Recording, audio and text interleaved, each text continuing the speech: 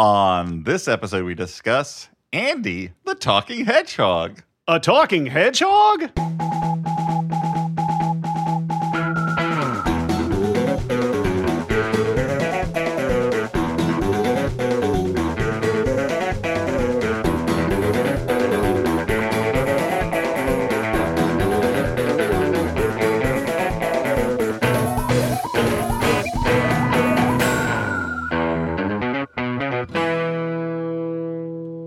Hey everyone, and welcome to the Flophouse. I'm Dan McCoy. I'm Stuart Wellington. And I'm Elliot Kalin. What a high energy intro. And no wonder, because we've got a very special guest with us today. Guys, I have to drop it, the high energy stuff, because I think my larynx is going to explode if I keep it up. I spent so much time yelling at my children that I can't, I'm all out of loud. We're joined by a very special guest today, which is why we're so excited. Excited and excited. Excited is like excited, but a little bit Jewisher. Our guest, Jamelle Bouie, New York Times correspondent, freelance photographer, and even more importantly, as regular listeners will know because of the subject matter of this episode and his previous appearance on the show, our regular returning Hedgehog correspondent, dealing with all the Hedgehog issues, Hedgehog culture, Hedgehog social analysis, Hedgehog politics. Jamelle, before we get in on this movie, Andy the Talking Hedgehog, tell me, where do you see Hedgehog issues today in America? Well, first of all, we have to discuss the big storming of the Capitol by that mass army of hedgehogs that happened on January 6th. Yeah. The MAGA hedgehogs, the Confederate hedgehogs, the hedgehogs that built that gallows for Mike Pence. It was all very disturbing. Which was doubly ironic since he is himself a hedgehog. Yes, true. First hedgehog American president. Or vice president. Oh, just you wait. He'll get there.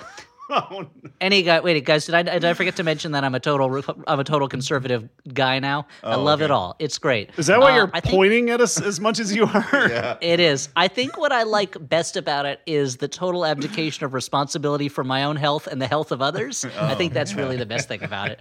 Anyway, hedgehogs. We'll talk more about hedgehogs, and we'll have more really cutting political satire. But first, I want to talk to you about our upcoming live show. That's right, on September 25th at 9 p.m. Eastern, 6 p.m. Pacific.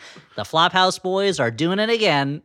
We're going to be on the internet doing it. And by doing it, I mean talking about Super Mario Brothers. No nudity. Please don't misunderstand when I use the phrase doing it.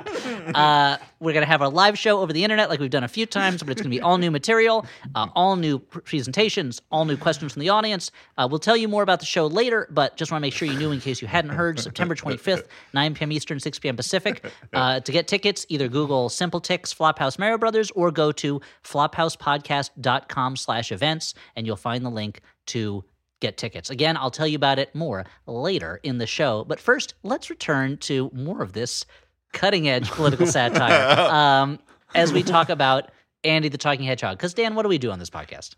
This is a podcast where we talk about bad movies. We watch a bad movie and then we talk about them. And boy, this is Small Timber or Small Vember. Small Vember. Where we watch smaller movies that normally, we might think, oh, this is, like beating up a fish in a barrel, like just punching that fish. Not just punching down. I think that's way harder than you're making it sound. I feel like they're slippery. With a movie like this, we're punching so far down, it's like we're burrowing our fist into the ground to hit a corpse in the face. Yeah, in general, we like to take on something a little larger, but every year we give ourselves a month's dispensation to make fun of something real small. And in this case, oh boy, it's a small movie in production and a small movie in time, 70 minutes. Although when we were watching how much did this one cost like 3 to make? hours. How much did this one cost to make, guys? I don't know how much it costs to make. I will say that there's a scene where you can see the address of the house because I looked it up. Hugely large. Yeah, if you look it up, it is this house. They did not put up a fake address. And the house, the way that address is written on the front of the house, it's not just the street number. It is the street number and street name. Yeah. Written across the top above the door. I've never seen that on a house before. And it belongs to one of the producers of the film. I don't want to get into showing off. But like, I mean, that makes sense. That's how small the movie is. I mean, but it's a nice, it's a bigger house than my house. But it is a movie that takes place almost entirely inside and around one house. Yes. I mean, as far as how much it costs, I feel like it all depends on how much Dean Cain charged. You know, yes, if that's this was the like, budget. You know, gratuitous for Dean Cain, then this is like, you know, a $500 movie. Yeah, and this was probably part of Tara Reid's community service for something. I'm betting. So the potato chip budget for this fucking movie is through the roof.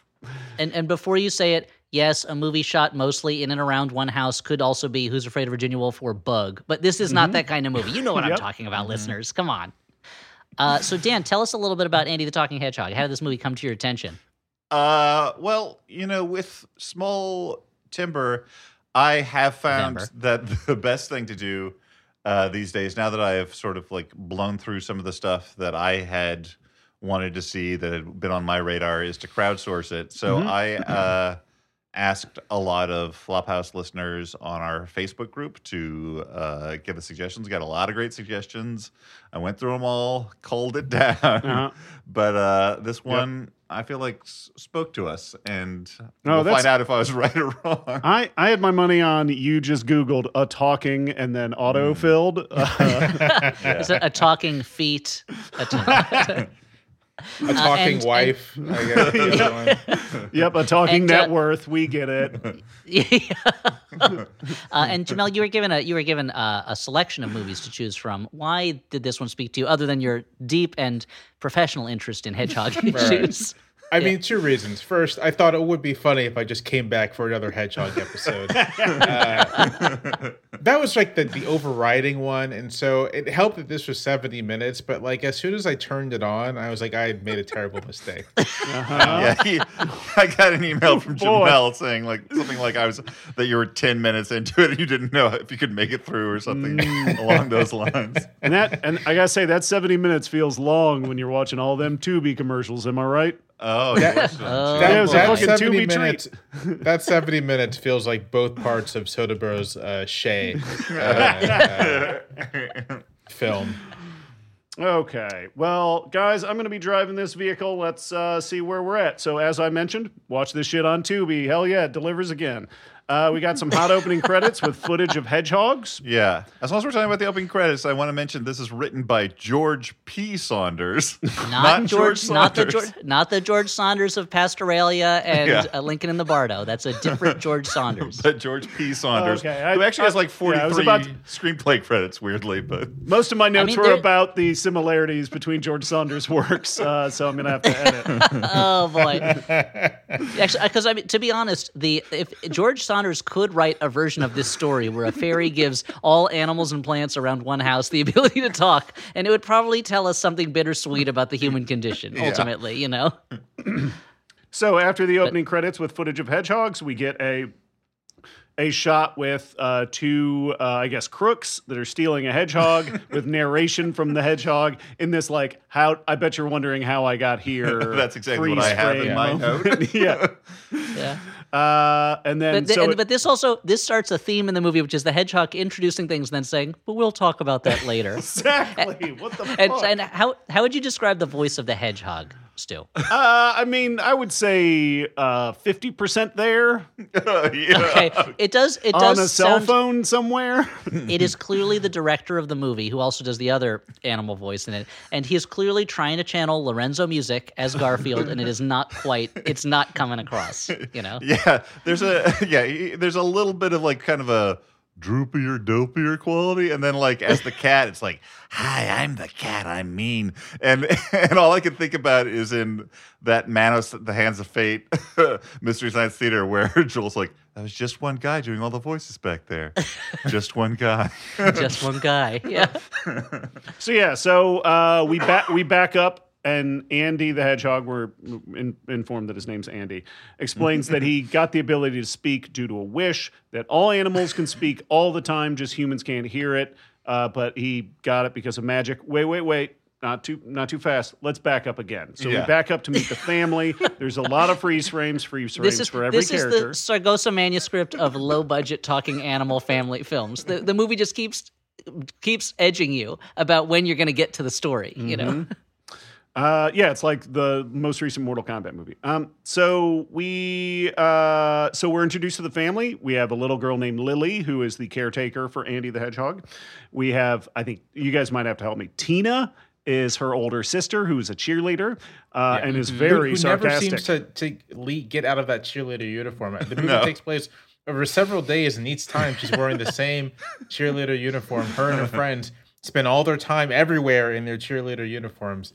And I don't think high schools provide multiples, right? They give you one, then they expect you to clean it. Yeah. Yeah, I think that's about right. Yeah, perhaps this is taking place in some far future where clothing has entered a self-cleaning state. It's Maybe just for possible. special uniforms. Maybe it's just like in Spider-Man 2099, the reason he uses in the Marvel Comics, the reason he uses that costume is because he bought a costume made of unstable molecules because he was going to go celebrate the Day of the Dead down in Mexico and he didn't want to rip his clothes or get them dirty. So he bought this one more expensive outfit, and that's why Spider-Man 2099 has a big skull on the front of him. Maybe it's like that. Maybe it's taking place in the year 2099, which is just like now in all respects. That's Except probably cheerleader it, uniforms Elliot. can be worn multiple days. Well, also, like, it is a very strange movie in terms of time. Like, I had a hard time following, like, the fact what that- time frame this is supposed to be happening in. They're dealing with all this stuff with Andy the Hedgehog, and then her sister's friends come over, and then they're like, well, we got to go to school. And I was like, wait, was this all happening before 8 a.m.? Yeah, there's time for one friend to come over and then call another friend, and they come over. And then, like, Dean Cain goes to work, and I guess maybe he forgot something, but I don't think it's clear because he then, like, comes back, like, 20 minutes later from work. I feel like when I went to school, when I was going to high school, it was either like kind of dark or like dawn when I was going to school. Yeah, I mean, it depends Yeah. on the time of the year, obviously. But yeah, I think that's, like, it is ridiculous in how often in movies people, like, just hang out before their day starts. I mean, just the fact that when I was a kid, it was always a rush. And today, as an adult, it's always a rush to get children out of the house and ready for school. We never had leisure time to hang out with our friends before school. But anyway, and again, also Andy the Hedgehog takes place in a sort of liminal time zone, much like in Stalker or The Third Policeman, something like that. Yeah. I mean, speaking of confusions of time and space, also, as long as we're introducing characters, the mom, I believe, Melissa appears outside of the kitchen only twice in the film for very brief moments. Like, there's one point where she opens a door. She's trapped. And there's one point where she says goodnight to one of the kids. But otherwise, she's always at the kitchen either fixing a meal or drinking coffee. Well, and spoiler alert, at the end, she appears in a cheerleader outfit that she has no memory of putting on. Yeah. So this really is, the movie there are these moments of just sheer, like, we were like, is this all taking place in Andy's head? Like, what's going on And here? while we're talking about characters and their strange positioning in space, we have Whiskers, the hairless cat, who is is like a grouchy, evil figure, and Whiskers is almost always perched on top of cabinets in every room, like no matter what, or is in one room and just can project its like image in other rooms. Also, twice astral twice form, yeah. referred to in the film as that fuzzy thing, when again, a hairless cat. Hairless, yeah. Right. We'll Now, have to do you get gu- into Whiskers being obsessed with death later. That's sort of his defining, Yeah. his Yep. defining trait in this film.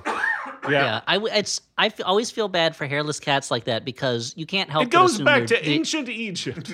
Yeah, you can't help but assume that they're a demon from looking at them, but they're just a cat. Like, they have the brain of a regular cat, but they look like a demon. So I can't help but assume they're monsters when probably all they want to do is normal cat things like kill me and eat me. So we're also introduced to the paterfamilias, the father of the family. That's what I just said.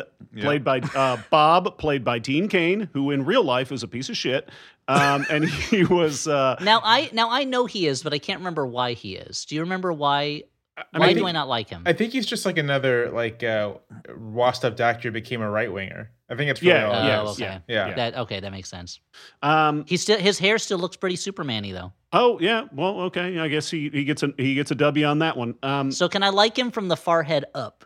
Yeah, I mean, we can. I mean, you could take his picture to the barber. I guess if we'll you have want to separate art from artist in this case. I like to separate the hair from the hairist. Who else do we have? We have. Yeah, I like to take. I sneak into their house at night and I separate their hair from them. They call me the hair fairy, which is, and they haven't caught me yet. So watch out, Clarice.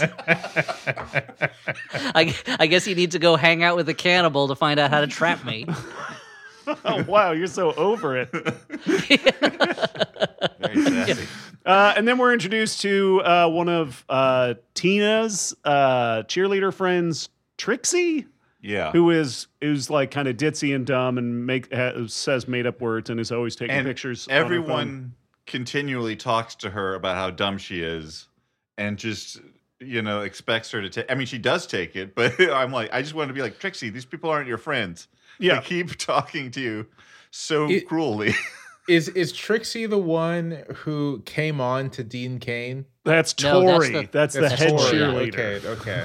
Yeah. But that was weird. That was a weird moment. Yeah. I feel like that was in Dean Cain's contract, was like at some point a teen girl has to be totally turned on by me. That's what it felt like, because it's never remarked on again. It definitely felt like Dean Cain's like, listen, if we're going to have teen girls in this movie. Everyone has to identify that I'm still a DILF, It's in my contract. Yep. So we cut to we're introduced to Whiskers, the hairless cat that Andy describes as Bob's cat from the old days, and that is never remarked on. I do not know. Like, it's said in a way where I'm like, was he an assassin? What is going on? Well, also, I mean, to go back to the possibility that this movie takes place like in 2099, maybe they're like in some sort of biodome, right? So it's sort of like the old days are like pre-climate catastrophe. So Bob had whiskers before everything went to hell, and they got put into this replica Florida suburb. I like that a lot certainly because supported by later on when inexplicably it becomes extremely foggy outside, from one shot to another.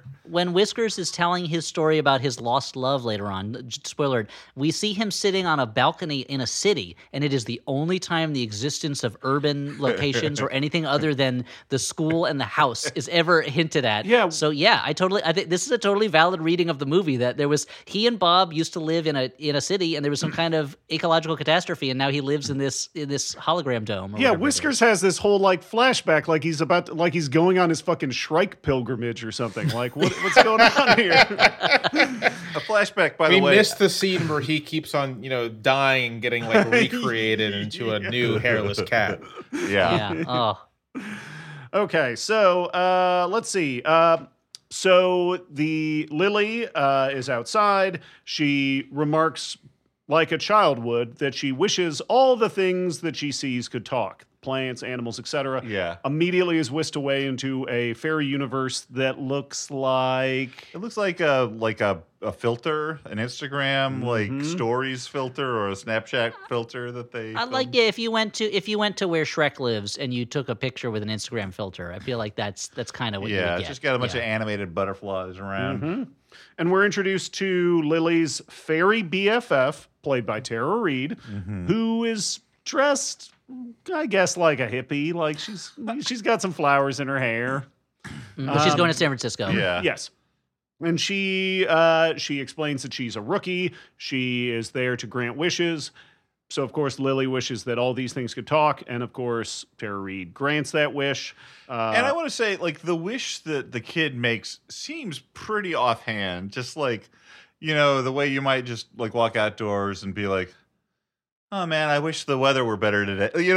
And she's like, oh, I wish I could know what everyone's saying. And then Tara Reid shows up and she sticks with the wish. I feel like, I don't know, if you're suddenly like, oh, we're doing wishes now, that are actually going to come true. Can I switch it up? Am I nailed down in this one? She didn't even invest a birthday candle in this wish. Yeah. So Tara Reid but Tara Reid's a rookie. That's how it is. And maybe she has a quota. She's like a cop on a street where people speed. She has to get as many wishes as she can before the end of the month. And a little girl whispers, and Tara Reid's like, "Hey, listen, I got this guy taken care of." It's easy. Just let him talk. Let all these things talk. I always wondered, not to get too controversial, but I always wondered why cops have to meet those quotas, since it seems impossible for a cop to lose their job under any circumstances. So I never understood. They're like, we got our parking ticket quotas, and it's like, what? And what's going to happen if you write a less ticket, one less? I don't understand. So, listeners, if you know the answer, write to Elliot Kalin. Oh boy, write to me, care of police, and because I'll be in custody probably because they'll have caught me when I tried to steal the hair off of somebody in their sleep. So Lily walks away, and then Tara Reid is immediately accosted by her boss, who is, I don't know, God? Who is this figure? He's like he's like the head fairy, I guess.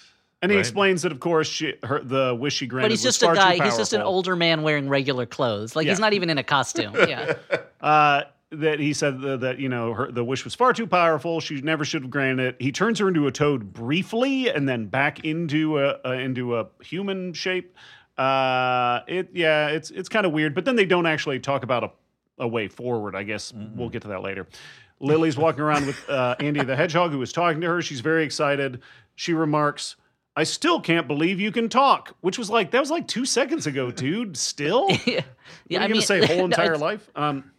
I think so. Did you mention there's a no talking animals rule? Yeah, it's part of it. It's like a code violation. Yeah. He quotes a very specific, but again, does nothing. And then he goes this other magical character and goes, "I know they wanted to know if these walls could talk. Please don't make the walls talk. It really freaks people out. They don't want talking walls that can watch them do things. Don't do it." Yeah. So now we're going to get a little bit of conflict because we're introduced to a pair of very terrifying crooks. We have an older, I think, Italian gentleman and his sidekick Bubba, or as it is pronounced throughout the movie, Booba. Now, I think he's Eastern European, Mr. Roller. They're criminals of opportunity. They aren't necessarily crooks. They're handymen. They're handymen. Yeah, they're general later handymen. On see an opportunity to steal the talking hedgehog for their I own assume gain, that they were just posing as gardeners the whole time. No, because everyone in the family knows them already. Well, I'll tell you something too. Like they have a very nice ladder that Audrey was she was more like, this is an indication of how boring the movie gets at times, that she looked up the price of the ladder that these handymen have. We're talking a $450 ladder here, so I don't want to reinforce Audrey's ladderphilia, but I also noticed that it was a very nice ladder. I was like, that's nicer than my ladder. They spent like 10 minutes fucking around with it on the patio. Yeah, that's true. I mean, in terms of screen time, the ladder pays for itself for sure, because they use it. That's They're like, production value. Pricey ladder, guys. We gotta justify it. Amortize it over 10 minutes of you goofing around trying to set it up. Mm-hmm. Maybe the producer's like, I'll let you use my house if I get to keep that ladder. I mean, it's probably just his ladder, but he's got a nice house. But Mr. Roller, the leader of the two, I didn't realize this, but I wonder if maybe they just call him that because he painted their house one time, and they don't actually know his real name, in which case he becomes a more sympathetic character to me. Oh, okay. Yeah. It's not like he's using different names on different apps to keep his anonymity. I mean, can you do that? Probably, yeah. You can, if you like if he set up a TaskRabbit with a different name. Yeah. Wow. So, the one. I'm just teaching Elliot how to catfish people, Dan. Yeah, no, but one of them's Italian, and the other's like. Dan backed me up. He said he's Italian. A bumbling. I don't think he's Italian. I think he is supposed to be Italian. I just assumed he was like generic ethnic European. Yeah. And the other one's like a portly bald man. So it's that classic Chico and Curly, but not. He literally funny does like curly bits at one point, right? He's a classic portmanteau. That's a portly bald man who has toes. So, I mean, we have to assume he has toes. We never see him with his shoes off, but his balance seems, other than the times when he's falling down and knocking over his cohort, his balance is fine. So these guys don't just want to be gardeners. Mr. Roller has a plan. He ripped out a page of the local newspaper that had an advertisement for a contest to win $10,000 by finding the weirdest thing and putting it on the internet. Yeah. And then they do a sequence where Bubba does some farts and burps to music. To harmonica music. And I figured that would be enough, but it's not, I guess. Yeah. Throughout the movie, he keeps talking about his riches, and he's going to be rich, and it's like, it's just $10,000. Like, that's a lot of, that's a good chunk of money, but you can't retire on $10,000.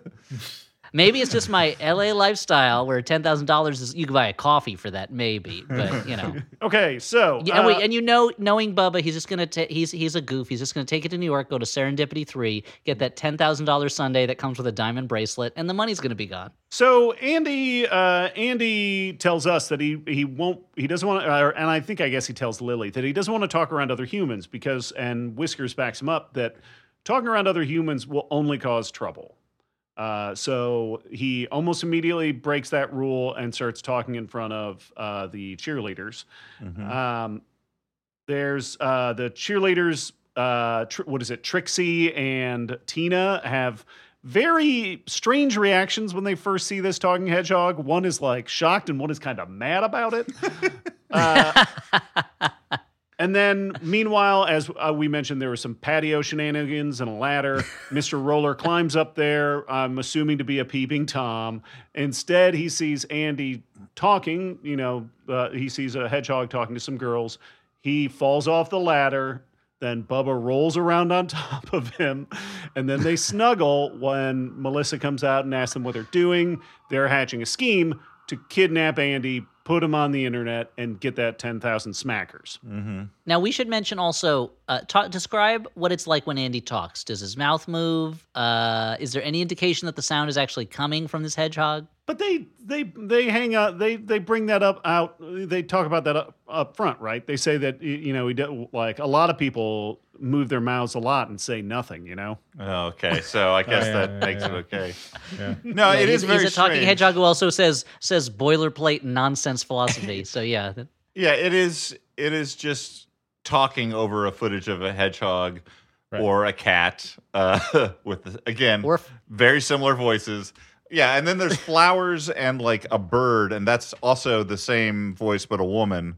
And there's a second hedgehog later that we only see in one scene. Right? Yeah, but it is like, it's basically like America's Funniest Home Videos where someone's just narrating over some video. So we get a little bit of hijinks. The girls are becoming accustomed to Andy. Tina is rightly concerned about rubbing the belly of a talking animal. I think that would be weird. They suggest maybe he's possessed by an alien. That's a weird joke, but whatever. They have to call their friend Tori, who's the head cheerleader, who, as we mentioned, has a very strange, very sexually charged scene with Dean Cain. Yeah. I expected that to be at least addressed later when Dean Cain later, spoiler, for something we're going to describe in 10 minutes. Dean Cain hears the hedgehog talk, has a mental breakdown where he only wants to watch cartoons and eat potato chips. And I sort of thought that there'd be some payoff where this teen girl is freaked out by the devolution of Dean Cain even further, or alternately is like, yeah, okay. Yeah. I've seen American Beauty. Yeah. This is my time to swoop in when they stop taking care of themselves, right before they start taking care of themselves. So Tori shows up, and she's definitely because he starts working out. Dan. Oh, okay. Remember. So Tori swoops in. She's the alpha mean girl. She barges into the room and she says, "What's this crap about talking pets?" Then as soon as Andy starts talking, she faints, which is I thought that was a pretty good joke. Whiskers, meanwhile, makes a deal with the crooks to kidnap Andy, which is weird because I would think that they wouldn't Whiskers be even weirder? I mean, he's a hairless talking cat. So Whiskers says, if you take me, I will just refuse to talk. But it's Andy can do that too, man. I don't get this. Whiskers will he doesn't give a fuck. He's a nihilist. Yeah. He doesn't, has no real aim here. He just wants to cause havoc. Yeah. He's seen a lot of pain, as we later learn through his extensive flashback, that looks kind of like karaoke footage in a cat universe. Well, if it was karaoke for cats or karaoke, yeah. I mean, Dan, what would be your karaoke song if you were a cat singing karaoke? Probably Meow. Oh, okay. Yeah. Cats in the Cradle was the obvious one. Or cat Yeah, people. I think so. Yeah, Yeah, I that's good assumed that we too. were just doing karaoke to cat sounds. Oh, okay. No, but these flashback cats. Mine, by the way, would be cat thing you do, which is Oh, all thanks. about things that cats do. Yeah. I know I'm thanking you for that, but I appreciate it. Thank you for being a friend. No, I was just going to say these flashback cats are not only younger cats, but clearly like totally different markings. Some of them kittens.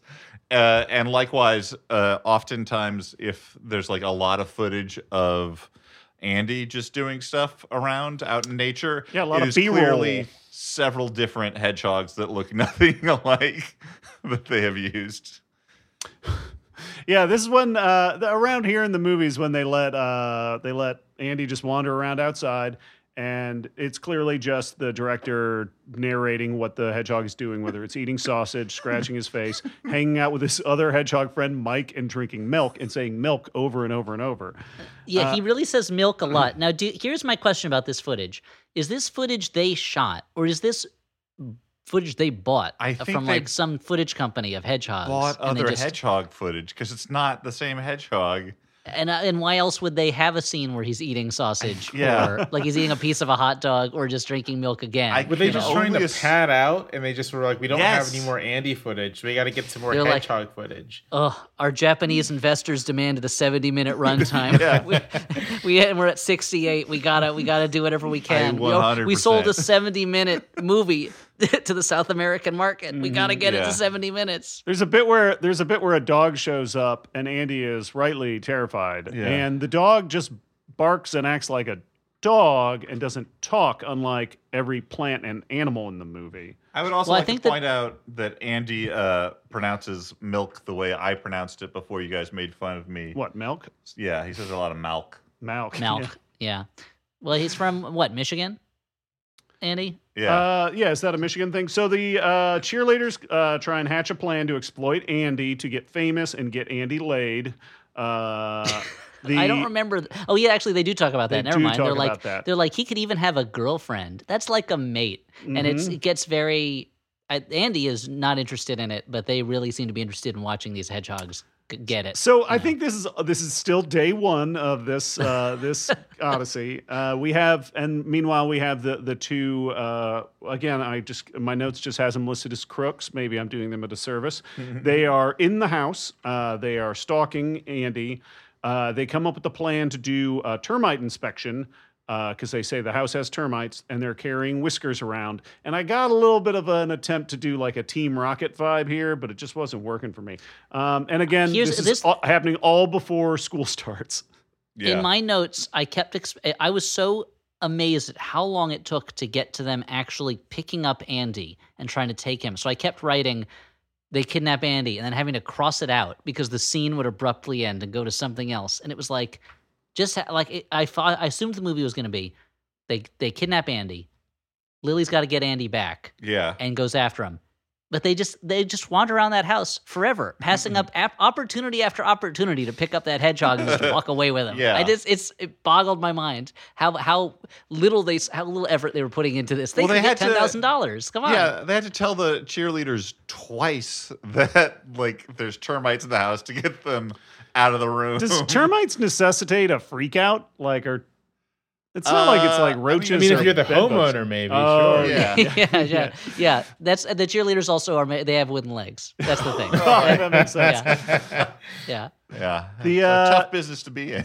So Yeah, those high kicks. Sometimes you kick and your leg just flies right off because of all the force. So and you got to replace it. As the kids go to school, Dean Cain returns home in, as Dan mentioned before, a very foggy morning.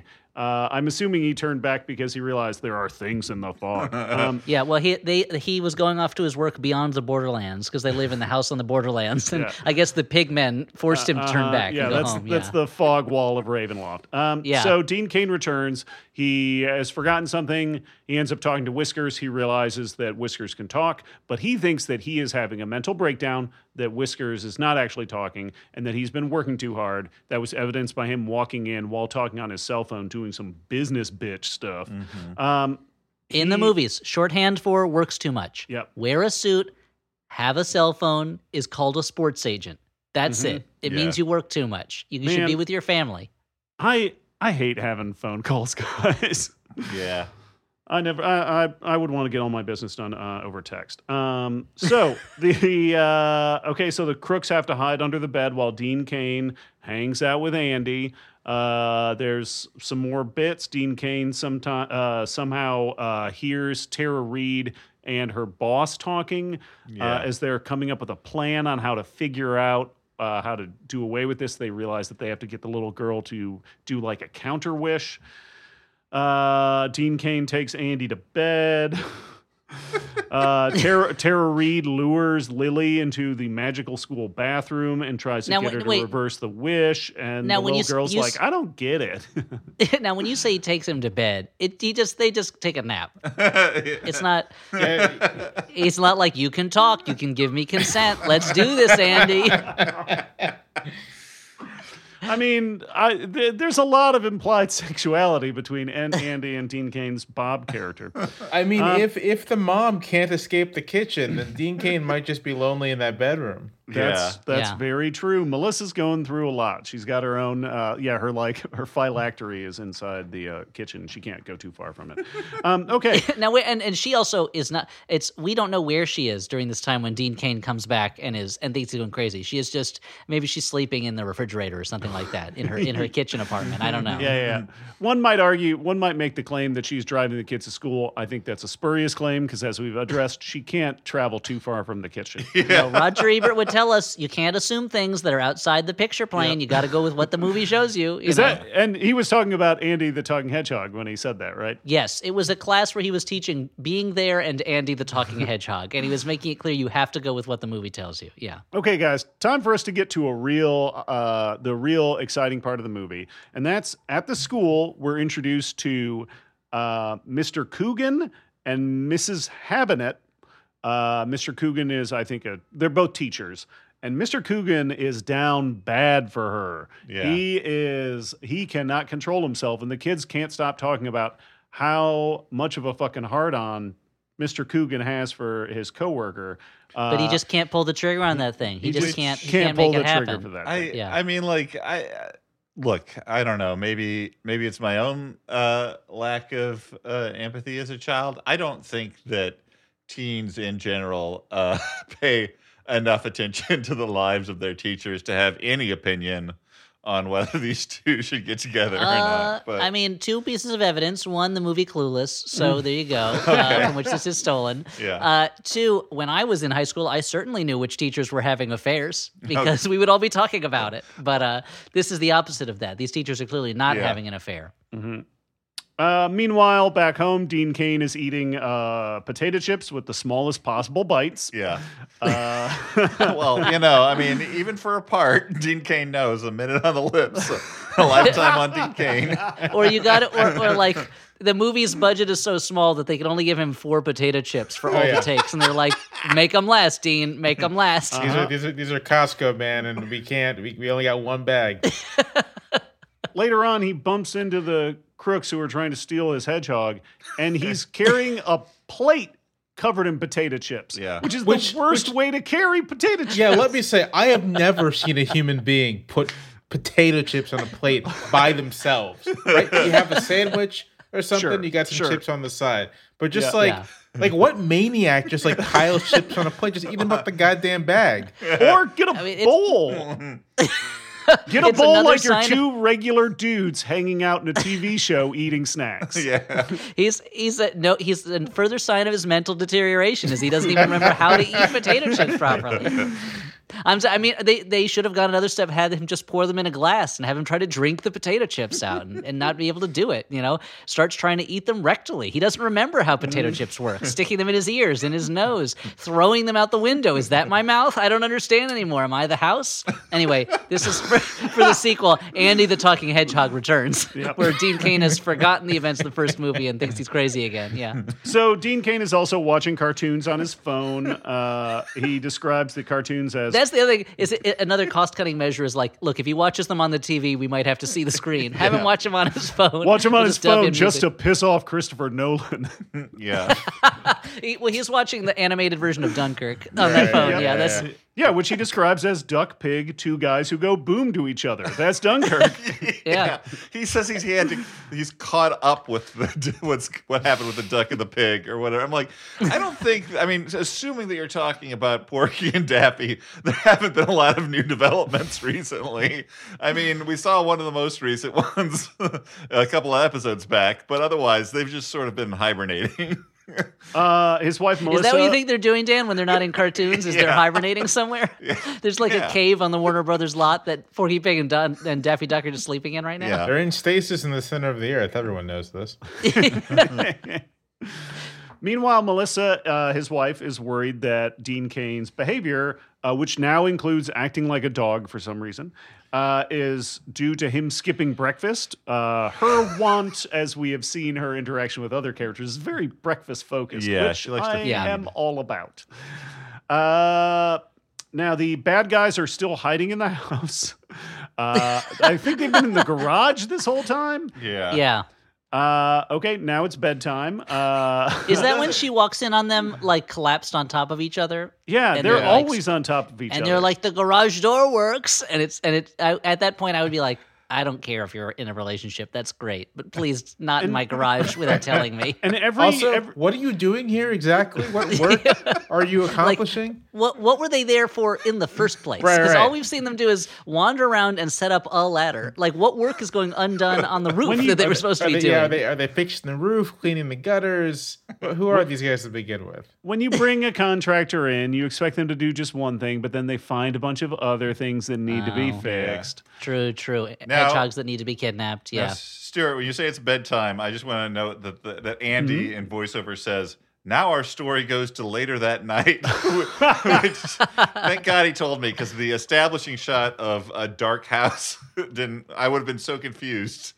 I would have been like, did the sun get extinguished?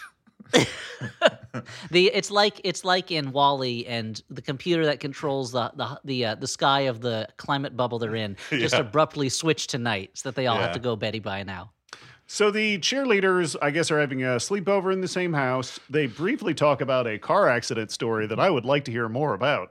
And then they spend time... Which seems to be based on a true story, because during the credits they talk about the actress having hit another character's car with her car. So I wonder if that is them talking about a real thing. Yeah, that You they watched really all blow the up credits, this you actress's fucking maniac? spot. No, well, the parts where Andy credits was are narrating. Honestly, sure. the best part. If you missed them, like it is Andy and the cat Whiskers like talking back and forth It's the same about all person, of the though. actors and people in the movie, and like about them as actual humans. There's one Just actress. improvised. There's one actress, and Andy just goes, "She talked about Jesus a lot." I think that was the sister character. You missed the best part, Stuart. The best part where the director was like, "As these characters, I'm gonna badmouth my cast." Yeah. During the credits. Yeah, and apparently the one who played the dumb cheerleader rear-ended a parked car, and the director like made fun of her in the credits for it. There's so many movies. It's just like in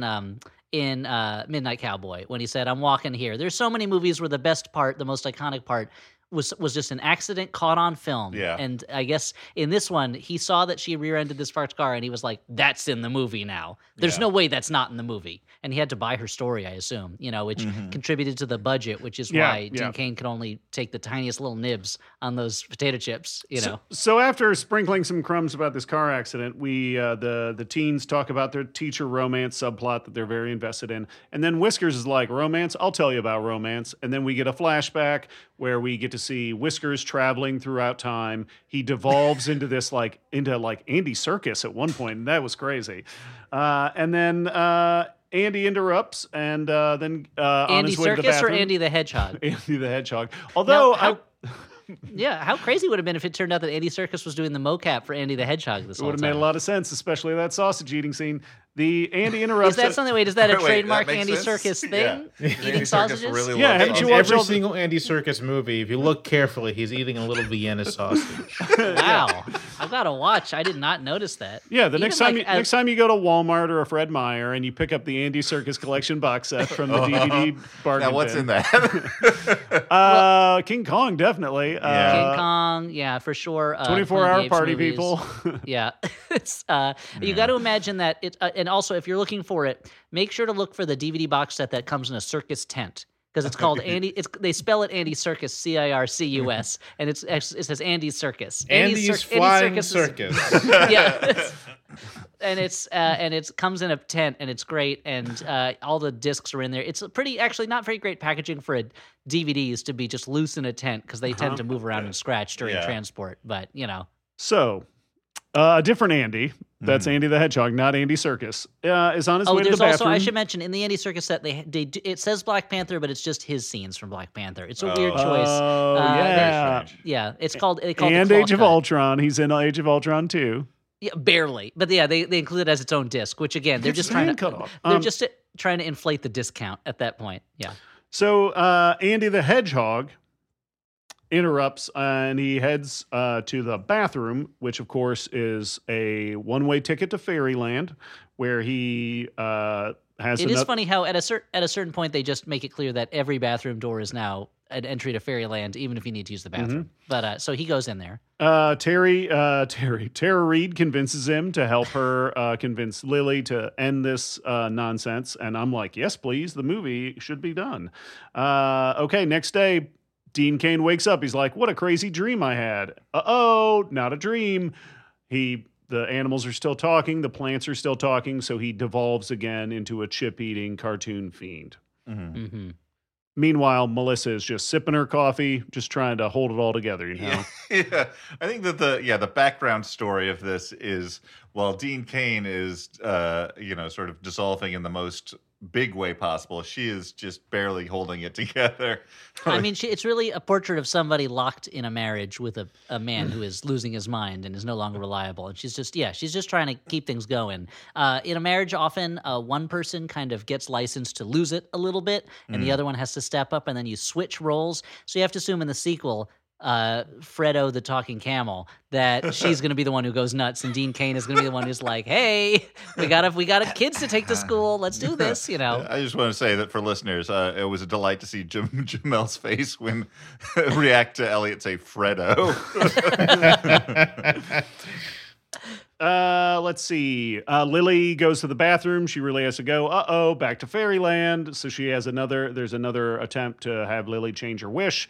No dice yet. I really don't understand why she's so resistant to changing her wish, considering that it is obvious that her dad is having a breakdown as the basis of it. I mean, I don't have any small children, so I don't know if they're stubborn or difficult to deal with. Guys?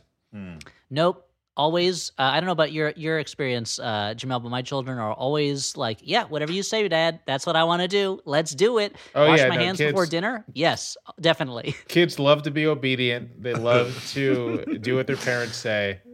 That's just how it goes. Yeah, it's bedtime. I'm way ahead of you. I'm already in the bed. Gotcha. Here I am. Brushed my teeth 5 times today. Let's see. Brush my teeth. I love it. Hey, can I do my homework now? Yeah, that kind of. They love to do it. At this point, both of my sons are. Anytime anything is mentioned, they go no. Even if it's something they like and want to do, we're like, let's go get the ice cream, and they're like, let's stay home. But if we were like, let's stay home, they'd say, let's go get ice cream. They're just a couple of real a couple of bizarros, I guess. Just a couple of little Christopher Hitchens you have out there. Oh, I hope not. Oh no, that would be terrible. So Lily takes Andy to school. Andy charms everybody at school, even the bullies a little bit. But this is weird because later on, there's the plot is to bring Andy the talking hedgehog to the science show as some kind of science thing. And if she's already brought the hedgehog, like people will be over it by then. As well, because everyone was like, what, a talking hedgehog? I mean, I guess that To be fair, They didn't Dan, was actually that seem your to the give grade a reaction? shit. school versus the high school where the Yeah. cheerleaders were. Maybe It's an all-in-one school. It's a very Okay. small community, as we've seen. There's like 20 Well, then kids. I don't know There's what's going 2 on. teachers. Here's my issue was that at a science fair, usually you've got to like prove something. Like you're like, I built a thing, or like Yeah. I'm going to show that this does. I have an experiment. This is literally just like we found a hedgehog that talks, and I'd be like D-. You don't. You didn't have anything to do Yeah. with this. You know. Yeah, this doesn't. What's your whatever? And what's your hypothesis? Your hypothesis. My hypothesis is that sometimes hedgehogs can talk, bitch. Well, now you're definitely Wow. getting an F. That's unacceptable. Stop dabbing. You're getting an F. Also, Freddie goes to this high school. Very, very interesting. Yeah. Well, here's my my experiment. Is I wanted to see if you put sugar in water if it made plants grow better, and I guess it kind of does. He's trying to learn Well, more can I- about teens. I get it.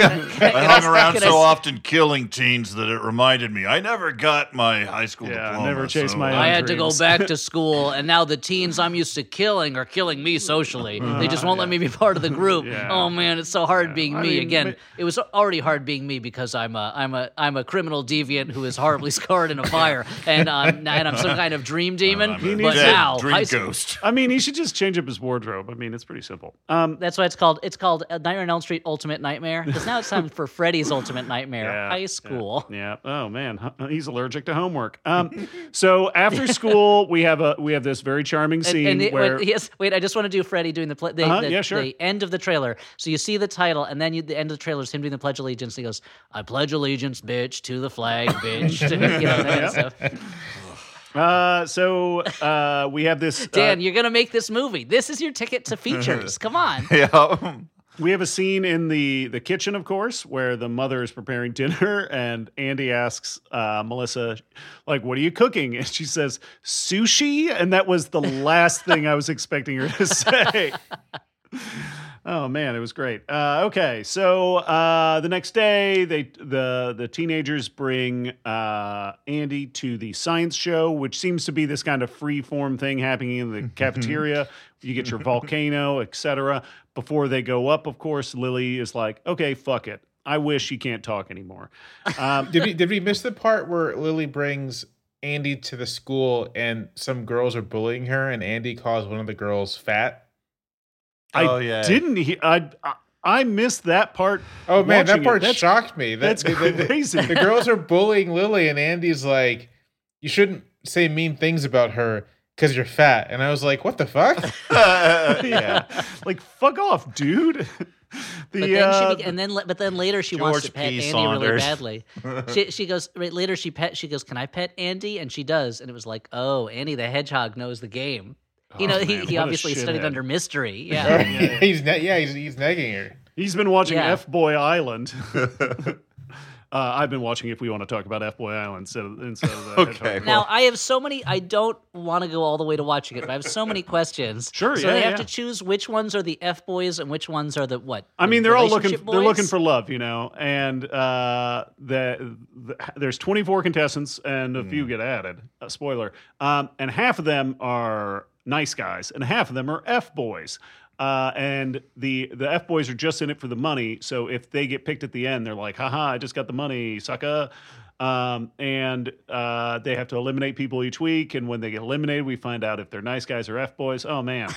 So it's what, like tattooed under their arm, whether they're an F boy or a nice guy. Yeah, they have a QR code tattooed on their leg, and they have to scan it Yeah, with their I phone. see. Now I'm just mad. I refuse to watch it because it's clearly a ripoff of my pitch, Pep Boy Island, where the ladies have to decide who's worth keeping and who's a Pep Boy, and it's relatively obvious because the Pep Boys have huge heads and they only Giant want to talk heads, about yeah. auto parts. Yeah, I was just saying, the Pep Boys just mechanics.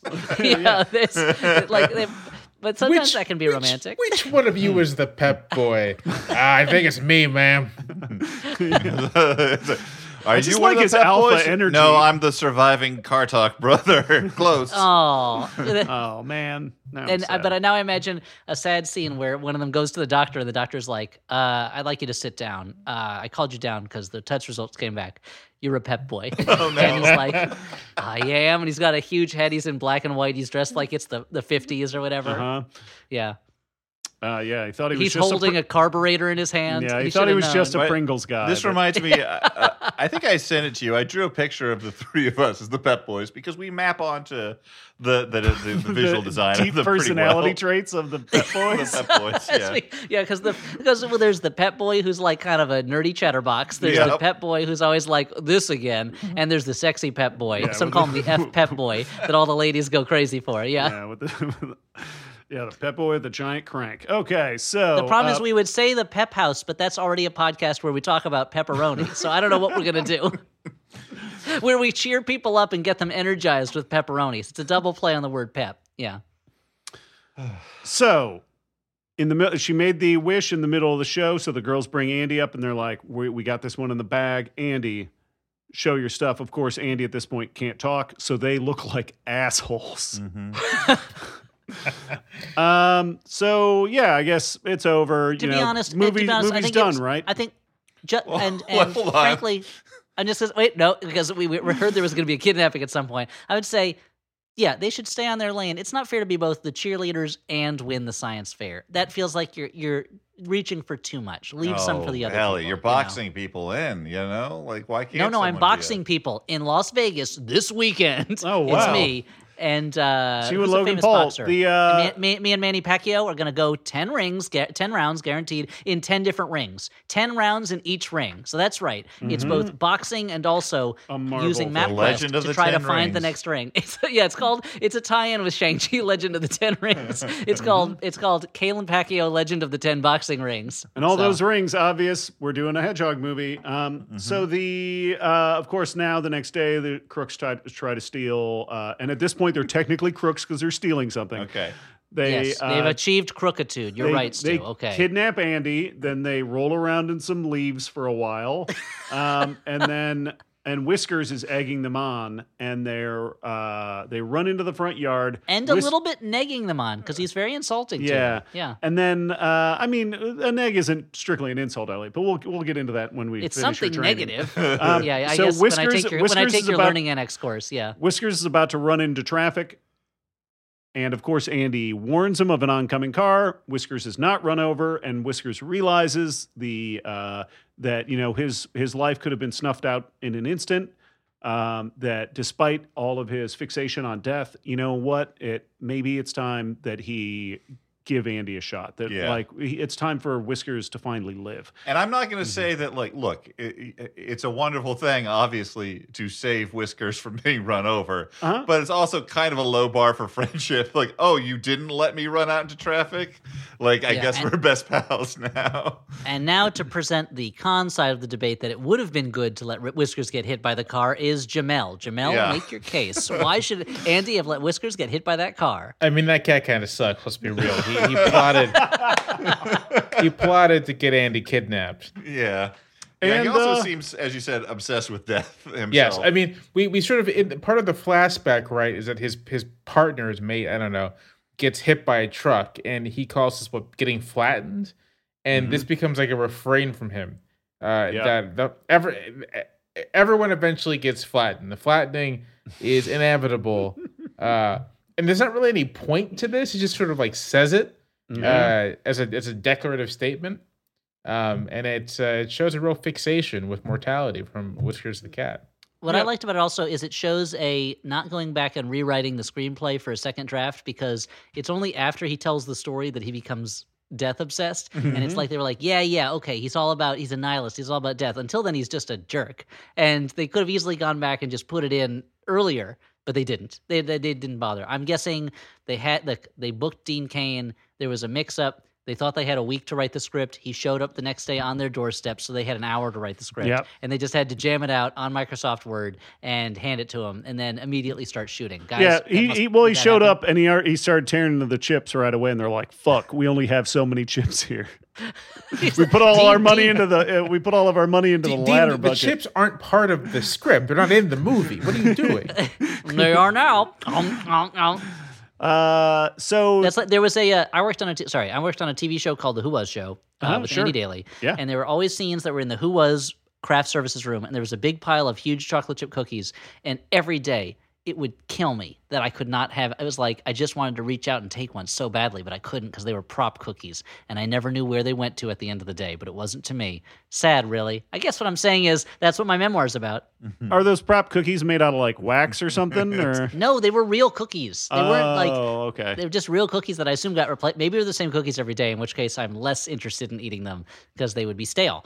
But That's the just thing. goes to show I should have just taken one. You know, That's the thing about a crush, though. You know, like the cookies you eat every day. You know, even though they're there for you and they might be delicious, they don't like hold that place in your brain as the cookie that you saw once and never got to have.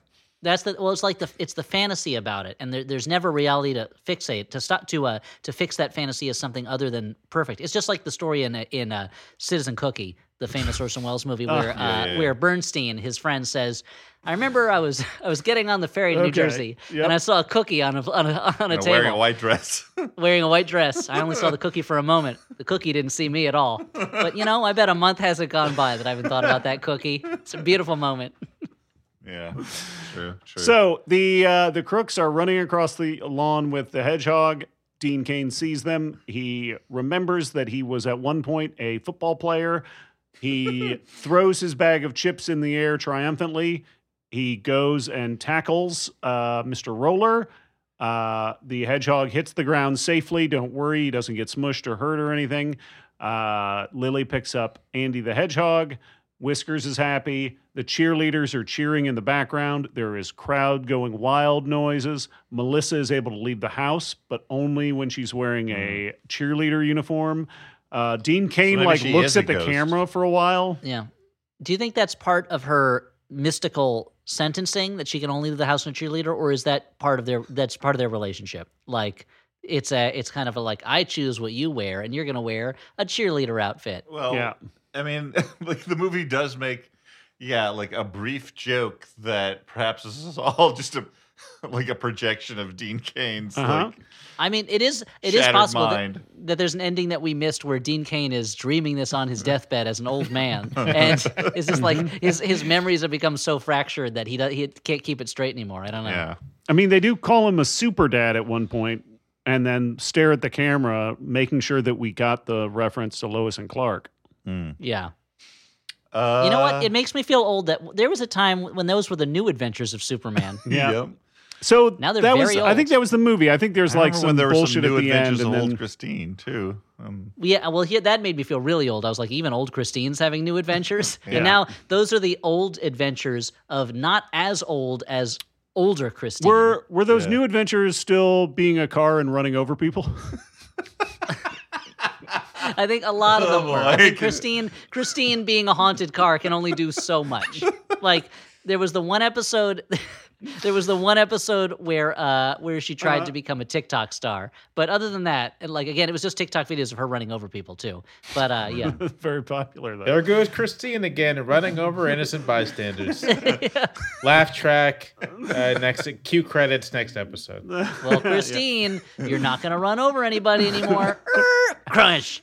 Here we go again. Yeah. Oh man. Okay, so A that very was the movie, special guys. episode with Christine.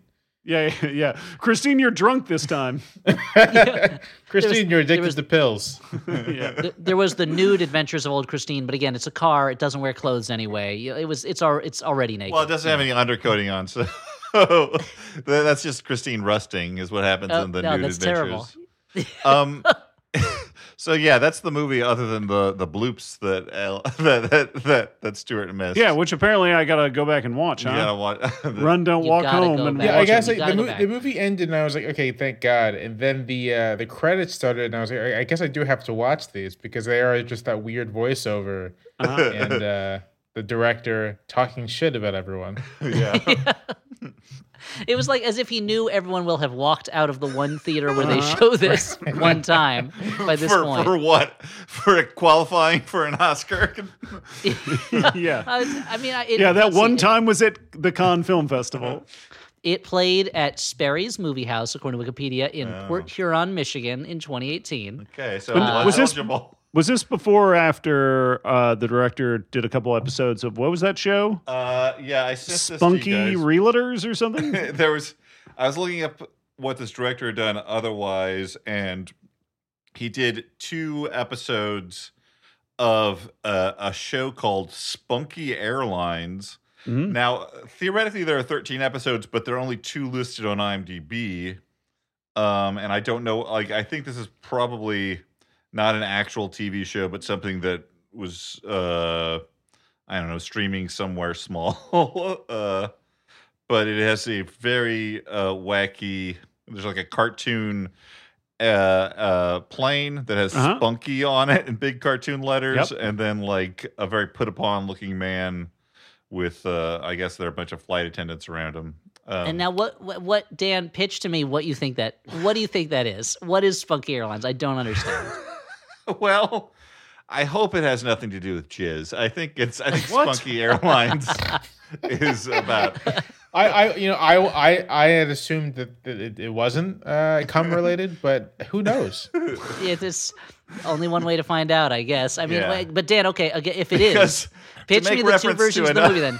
Pitch me the one that's jizz related, and pitch me the one that's not jizz related. To make reference to another Max Fun show, Jordan Jesse Go, spunk is a cum word, as they would. Oh, would put it. yeah, okay. But yeah, they would. No, they'll say anything on that show. I think. I mean, the jizz related one would be. This is they have to. This is an airline that specializes in sperm donor. Like transport for the transporned for the items in question. We got it, Dan. Yeah, you're a regular Robert Bench. No, I was. Parker. I didn't want to say that. I said it accidentally, and I had to call myself out for it. And you had to repeat it. You were describing the poster for Spunky Airlines, but I also want to say, if you're interested at all, check out the poster for this movie. It is fantastically photoshopped. It's great. There's a horse on it, and there's no horse in this movie at all. Yeah. Yes. It's Andy's riding the horse, or appears to have ridden the horse, or something like that. Yeah. But there's no horse in this movie. There's no horse in this movie. So theoretically, I can get my money back. Okay, I don't. The one on I mean, you watched it on Tubi, so it's not a horse. It is. Andy is on top of a stump bearing his and they seem teeth. to have photoshopped a smile on him because he looks like, and that's not DK and Tara Reid are in the sky like they've died and gone on to Valhalla. Yeah, they crossed the Rainbow Bridge. Let's see, Andy the talking. Yeah, it's great. Yeah, there it is. Yeah, he's riding a horse. And it says a magical good time. I do like that my Tubi algorithm is based entirely around just this and Deadly Lessons, the tale of Simon Conjurer or whatever. Yeah. Now you'll notice that that horse is going so fast that Andy is has to hold on to the mane. He's gonna fall off. In the UK, I'm seeing this movie is Andy the Magical Hedgehog.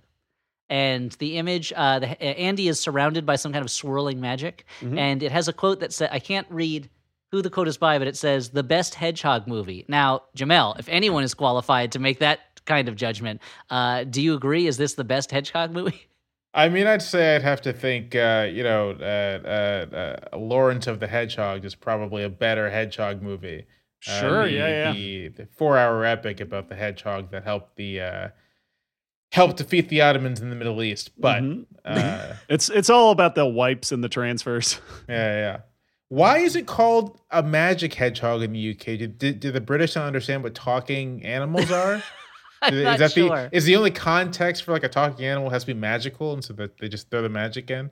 Otherwise, here's my guess: hedgehogs can probably already talk in England. So a movie called Andy the Talking Hedgehog, people would be like, yeah, of course, he went to Oxford. We know that. Or maybe there's already a popular franchise of talking hedgehogs over there. Possibly. A magical good time.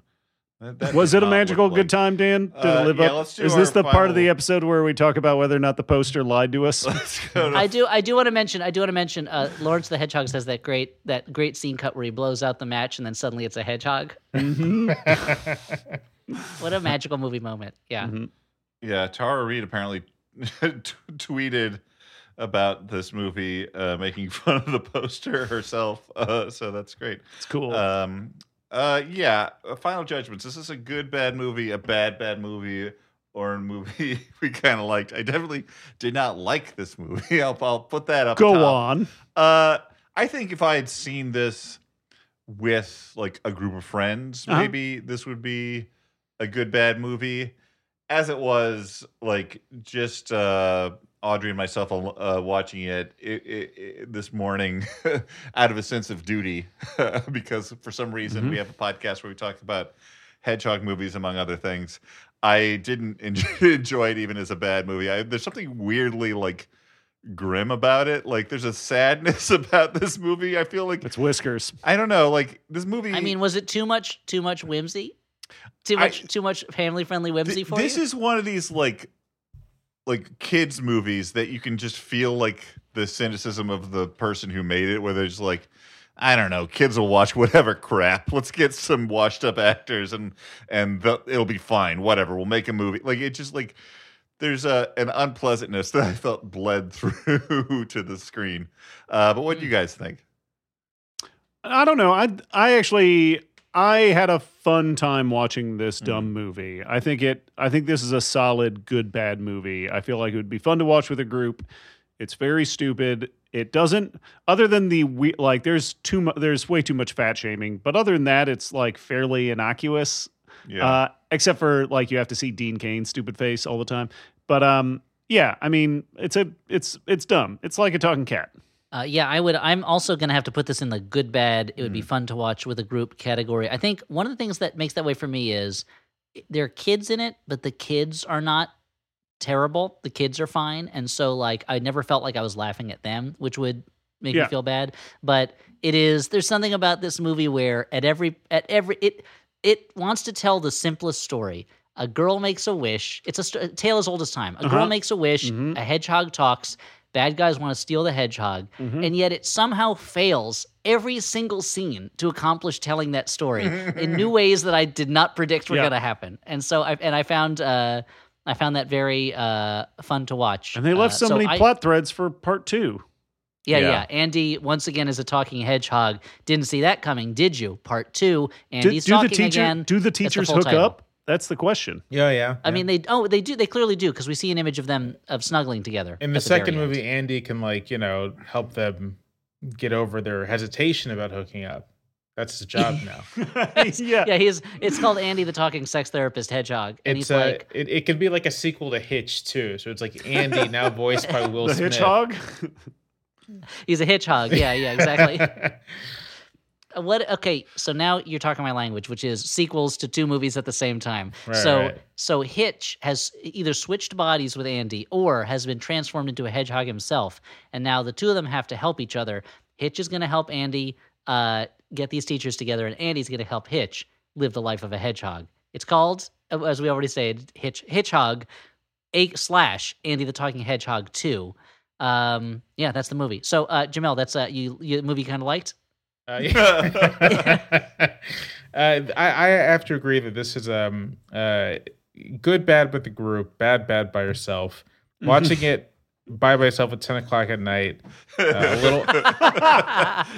You took stock. Oh, man, a little high. It was not that great, but I can imagine watching it with some friends and marveling. We didn't really talk about this too much, but marveling at how it doesn't even look like it was shot on an iPhone. It looks bad in a way that's inexplicable to me, given that it would have been shot about 2018, and I feel like your average consumer grade camera would be able to capture some decent footage. There were some parts where the shutter speed went way down, and for all the action and the stunts. There were a number of scenes where I was checking my internet connection. Yes. Because suddenly it would be slow motion in between, it would cut in a conversation. You would cut back and forth between shots that were in slow motion and shots that were not. And I was like, am I having early onset Alzheimer's? Is there a problem with my Wi-Fi? What's happening? That's why I was pretty sure it wasn't my Wi-Fi, because it would happen within the same. Oh, I think you mean to say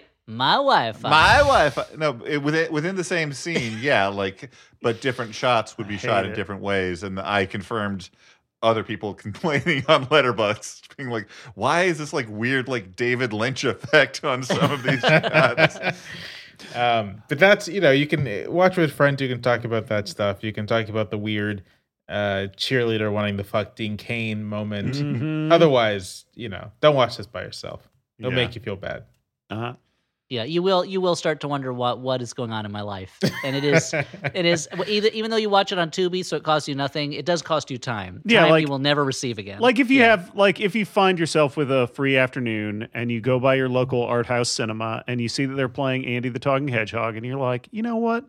I need a little bit of me time. I'm going to treat myself. You go in, you buy yourself a pack of cookies, maybe a bottle of water, something to support the local cinema. And you go in there and you sit down, then you watch the whole movie. Like you're going to feel like you wasted your time. yeah. Well, And the cinema's at the end, the movie theater's gonna be like, we insist you take your money back. We hadn't watched the movie yet. We just watched it with you. You got to take it back. Oh, can I get a refund for the cookies and the water? Okay. Now we're in a gray area because you still got those, and those were fine quality. And you ate them, right? Well, yeah, I didn't finish the bottle of water. No one ever does. Oh well, I'm not no gonna one give you a ever little. finishes a bottle of water. That's the most insane thing that you've Yeah. ever said, Elliot. The weirder Dan, thing I'm is, the theater is, owner who's trying not to refund them for a bottle of I water. see. Okay, I'll say anything. I Look, feel like if you're a movie theater screening this movie, you're going to sell a shitload of potato chips, right? The way Dean Cain was nibbling on those things. you see Dean Cain eating them, and you're just like, oh, I wish I had those. Like the Just hedgehog one. was taking bigger bites of sausage than he was of those chips. I guess this movie proves that Dean Cain has a tiny mouth, and that they use camera tricks to make it look like a normal human-sized mouth. Yeah. I'm Jesse Thorne. This week on Bullseye, David Byrne on the Talking Heads easing back into live performance and the magic of doo-wop. You don't get it very much. People doing dippity dip dip, whoa whoa, nama nama nama nama. You don't get a lot of that. Listen to Bullseye from MaximumFun.org and NPR. Hey, podcast fan. We'd like to get a better idea of who you are and what you care about. So we have a quick favor to ask. If you have a few minutes to spare, please go to MaximumFun.org/ad survey. There, we've got a short, anonymous survey that will take about 5 minutes to fill out. Plus, if you finish it, you'll get a 10% discount on merch at the Max Fun store. Max Fun shows have always relied on support from our members and always will. This survey will help keep the few ads we do run interesting and relevant to you. That's MaximumFun.org/ad survey. ADSURVEY. All one word. And thanks for your help. The Flophouse is sponsored in part by Squarespace. You can use Squarespace to turn your cool idea into a new website, blog or publish content, sell products and services of all kinds, and much, much more. Squarespace does this by giving you beautiful, customizable templates created by world-class designers, everything optimized for mobile right out of the box, a new way to buy domains and choose from over 200 extensions, free and secure hosting. So why don't you head to squarespace.com/flop for a free trial. And when you're ready to launch, use the offer code FLOP to save 10% off your first purchase of a website or domain. Hey, Dan, I had an idea for a website, and I was wondering if Squarespace would be able to help me with it. Sure, I'd love to hear about it. Now this is a common problem. We saw it in the movie. We've all experienced it, where you have to go to the bathroom, either to number 1 or number 2. That is a common problem. Respectively. And Never you number walk into- 3. Never number 3, very rare. Please see your doctor if number 3 rears its ugly head.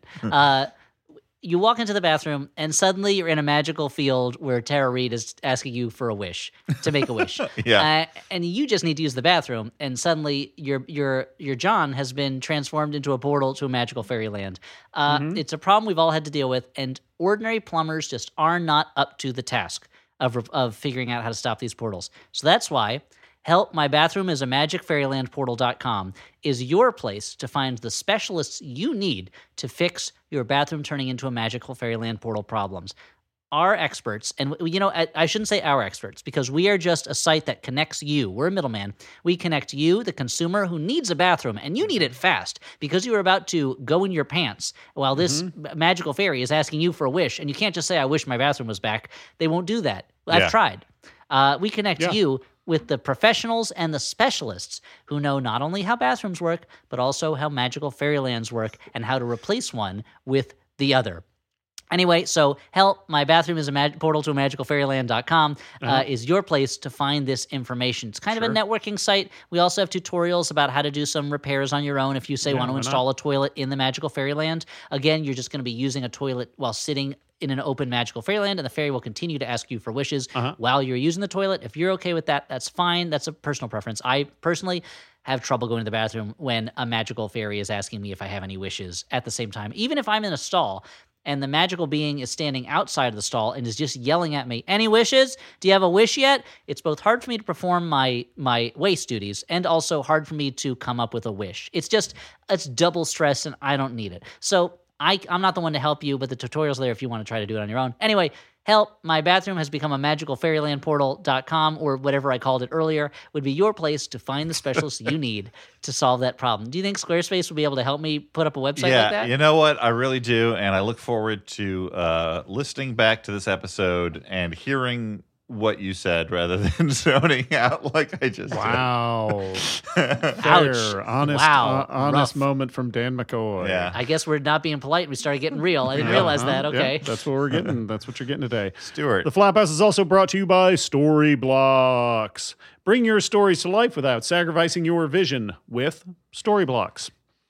Storyblocks Unlimited All Access Plan gives you unlimited downloads of the over 1 million plus assets in their library. You can try out multiple options quickly and find the perfect fit so you can create more and spend less. Stay on budget while telling the best version of your story with the most affordable subscription plans and tools on the market that scale to meet your needs. Restock is their commitment to increase representation in stock media by hiring creators from marginalized communities to create content that is more reflective of the diverse world we live in. And if you want to see some examples of Storyblocks' content, I'm sure when you check out the upcoming Flophouse live show at the end of this month, where we talk about Super Mario Brothers, tickets are still available. I'm sure there will be at least 1 or 2 segments where we use Storyblocks footage to give us a bathroom break. I hadn't confirmed this with you guys yet, actually, but I was planning on doing another intermission just to, so we can have a bathroom break in the middle. For me, pound some mostly, brewskis off camera. I'm sure the viewer actually won't get a bathroom break because they don't want to miss the song. Because they're going to be so busy loving that amazing Storyblocks Although, footage, you know what? You can take the laptop into the bathroom or the phone. I'm not going to tell you where you just put a watch piece our of show. tape over the camera and you're all set. Yeah. Sure. Uh-huh. Wait, why would you put tape over the camera? Just in case someone's hijacked. That makes sense. Yeah. In case a Russian bot is watching you pee, which is also the title of, which is also another website, www.help, a Russian bot is watching me pee, and my bathroom has been turned into a magicalfairylandportal.com. Yeah. So explore their library and subscribe today at storyblocks.com/flop. Once again, that is storyblocks.com/flop. And as Stuart mentioned, we've got our live show coming up. That's right, we'll be in your house on the computer screen, that is, so you don't have to worry about cleaning up or making us dinner. September 25th. Or in your phone when you're on the bus or when you're at work hiding in the closet so nobody can see you chortling away at our hijinks. Or let's say you're constipated. Perhaps the laughs that you're watching on your phone will help loosen everything up. Just giggle that what you need out of there. This just is giggle not, that blockage out. The FDA hasn't approved us for that use, but off-label maybe. No, but it could be us, or perhaps as a Marilade. If laughter's both the best medicine and the best aphrodisiac. So perhaps you just want to have us playing totally on the side. True. Yeah. Well, Flophouse and chill. If you just want to Flophouse and chill, that's September 25th at 9 p.m. Eastern, 6 p.m. Pacific. Again, we're going to be talking the movie Super Mario Brothers. That's the only, I think, live-action feature film based on the most popular video game character in the history of video games. We're going to have all new PowerPoint presentations at the start. Dan will make something with Storyblocks so that he has time to pee in the middle. At the end, we'll be answering questions live from listeners over Twitter. And guess what, guys? What? Let's say you can't make it. Let's say you're too busy. Go on. At September 25th at 9 p.m. Eastern, 6 p.m. Pacific. Let's say you live somewhere where that's a crazy time. It's in the middle of the night or in the middle of the morning when you're at work or lunchtime, and lunchtime you're just trying to get off a screen because you're on the Zoom meeting all day. If you buy a ticket you'll get access to the archived recording of the show for 1 week. That's right. You can watch it at your leisure. You can watch it multiple times to memorize everything, or type up a transcript, because after that week, it will be gone forever. You just won't be able to watch it again. So if you have any interest in watching it, it only costs $10, one Alexander Hamilton, to get access to it whenever you want to watch it. As many times as you want to watch it. Put it on loop for a week. I don't care. Go for it. Yeah. Anyway, we'll also, if we can get our act together in time, I think we can do it. We'll have some Flophouse merchandise that will only be available during the time the show is available to watch, like we did last time. And we'll be talking about that during that show. So all for only $10. I mean, the merchandise you got to pay extra for. $10 for the ticket, and it's $10 per household. If you invite all your friends over, you can. Sure. We won't know. September 25th, 9 p.m. Eastern, 6 p.m. Pacific. Us talking about Super Mario Brothers. Yep. Why not buy tickets now while you're thinking about it? Just go to SimpleTix, either Google SimpleTix Flophouse Mario Brothers, or go to flophousepodcast.com/events with a link to where you can buy tickets. It's just that easy, and it's going to be a lot of fun. You know it is, because the last shows were fun. Yes, Dan? Hey, Allie, did you know that the directors of Super Mario Brothers also directed the video for Talking Heads Blind and Tom Tom Club Genius of Love?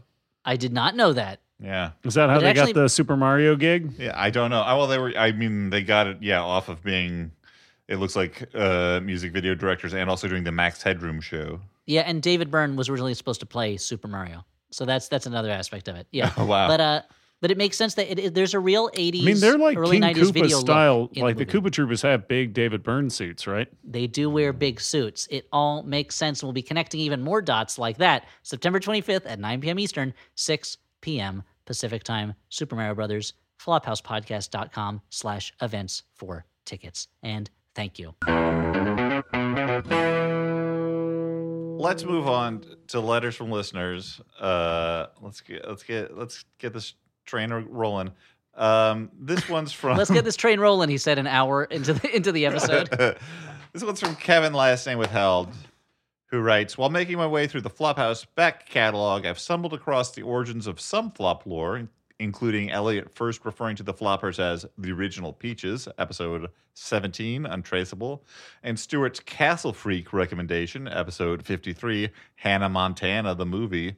But have yet to hear anyone talk about the show's theme music. Would you enlighten us? Thanks, Kevin, last name withheld. Yeah, I can't remember whether we've said this on air. I do get this question on Twitter sometimes. It is by Keith Burgun, who was, I believe, recommended to me by Brock, Elliot's friend and writing partner of the old days. And Brock Mahan. And I was just looking for someone to write a piece of music that was ours, that we wouldn't be stealing some copyrighted material in case the podcast inexplicably grew popular at some point. And You were very Forward visionary thinking about that. Yeah. Forward thinking, because it was not but 8 years later, I think, that we started making money off the podcast. But he gave one version of it that was sort of more blues inflected because he was kind of going off of the Flophouse thing. And I said, hey, could you make it more sort of like, give it some of that Simpsons theme vibe where it's like some sort of like zany madcap feel, and he just changed the instrumentation, and it worked. It was great. It's a real Dave Grohl interview situation right here. Yeah, well, I mean, there's not like there's a lot to the story, but that's what it is. Anyway, that's the theme. But also thank you to our producer Alex Smith for doing the 8-bit version of the Flophouse theme for that great video game episode, and doing other soundscapes for us. But Ooh, soundscapes. Yep. yeah, this next letter is from Lena, last name withheld. Okay. Lena Who Dunham. writes, well, it's finally happened. In what we, the audience, can only assume was a desperate attempt to boost ratings, the Flophouse has introduced an adorable child to the cast.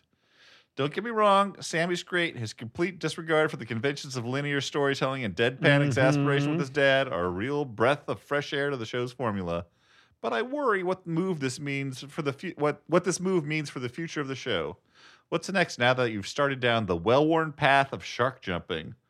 Will one of the Peaches be recast between seasons by a younger, sexier actor?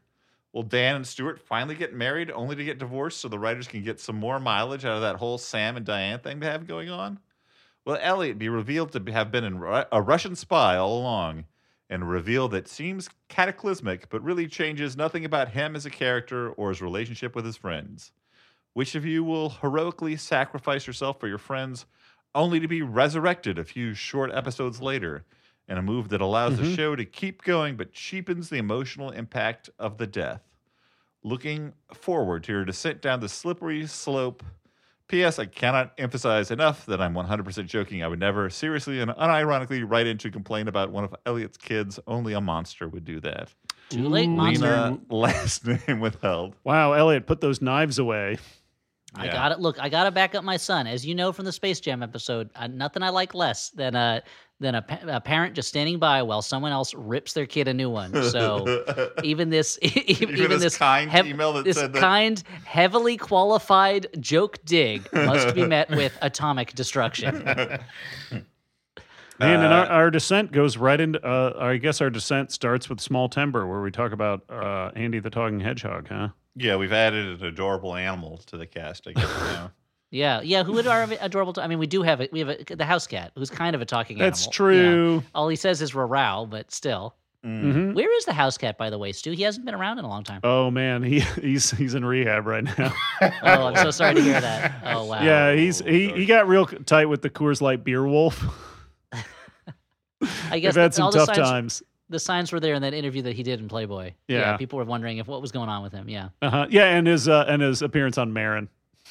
Oh. His guys were Spuds McKenzie, unfortunately. Oh boy, yeah, that's too bad. All what should we do? So what should we do to wreck the show? I like the idea of replacing someone with a new actor, and just not mentioning it. You know, Interesting. Our guest thinks that there should be a new co-host to the show. Yeah, I can be Dan, right? Yeah. Oh, okay. And it'll just be like, oh yeah, Dan's always been black. It's an audio medium. You can't prove us wrong. No evidence otherwise. Yep. No paper trail. That would be so. I mean, shows must have done that, right? Where they just cast a new person of a different ethnicity, and they're like, same person. We just never, obviously the same. Never talked about it. The closest thing I can think of to that is the Fresh Prince when they replaced the mom, who was a dark-skinned actor, with a light-skinned actor, and we're just like, nothing changed. There's no difference here.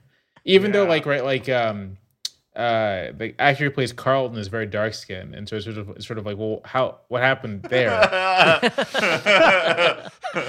I love the idea that you as a young person were writing into Fresh Prince being like, let's just look at their genotypes and phenotypes. This is not whose lineage is he expressing right now? Why? Wait, for some reason, Stan Lee wrote back and gave you a no prize.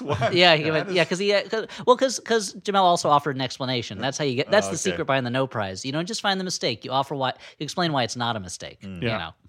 Yeah. And the explanation can't be because Stan was writing 7 books at the time and forgot, or that Kirby drew the issue in a day. So he was just working on fumes at that point.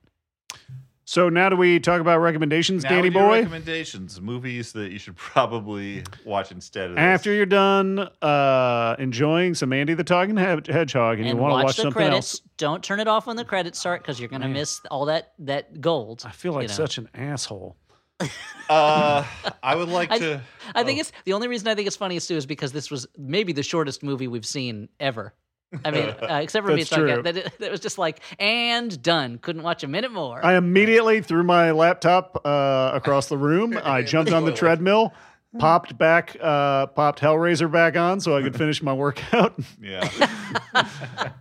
I'm like, I got to make my body as wet and glistening as the creatures on screen. Yeah.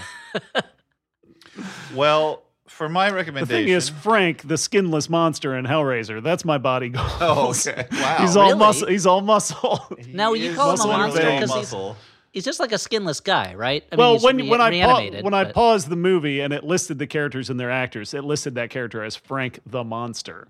So I'm going to take my cue from Amazon, or I guess it's probably IMDb. It's all one company. Look, every company is just the same. World Zaibatsu Entertainment. We're We're getting, into What? the fall. Uh-huh. It's only September now, but I don't need it to be October to start watching some horror movies. Ooh, Dan just And made a spooky face. I want to recommend a new movie called The Night House, starring Rebecca Hall. And it's about a woman whose husband has committed suicide, and under very sort of unusual circumstances, very unexpectedly, she has a lot of sort of obviously sadness, but also anger at it happening, confusion about why it happened. And her grief is strong, and she is living in the house that he built for the two of them, and strange things start happening and horror things start happening. And honestly, I think that the movie's a little stronger when it is just sort of focused on the mysterious things happening and her grief, because Rebecca Hall is so good in the movie, as is Sarah Goldberg plays her friend, and you may know her from Barry, where she plays Barry's girlfriend, and she's a great actor, and she turns a pretty basic concerned friend role into something that feels very real. Yeah, she's the one who's so good on Barry that she gets endless hate mail from asshole dudes on the internet. She's just doing her job, people. But she's so an good actor. But I think that the movie is not quite as strong when it starts explaining things and gets into sort of the horror, the unraveling of the logic of what's going on.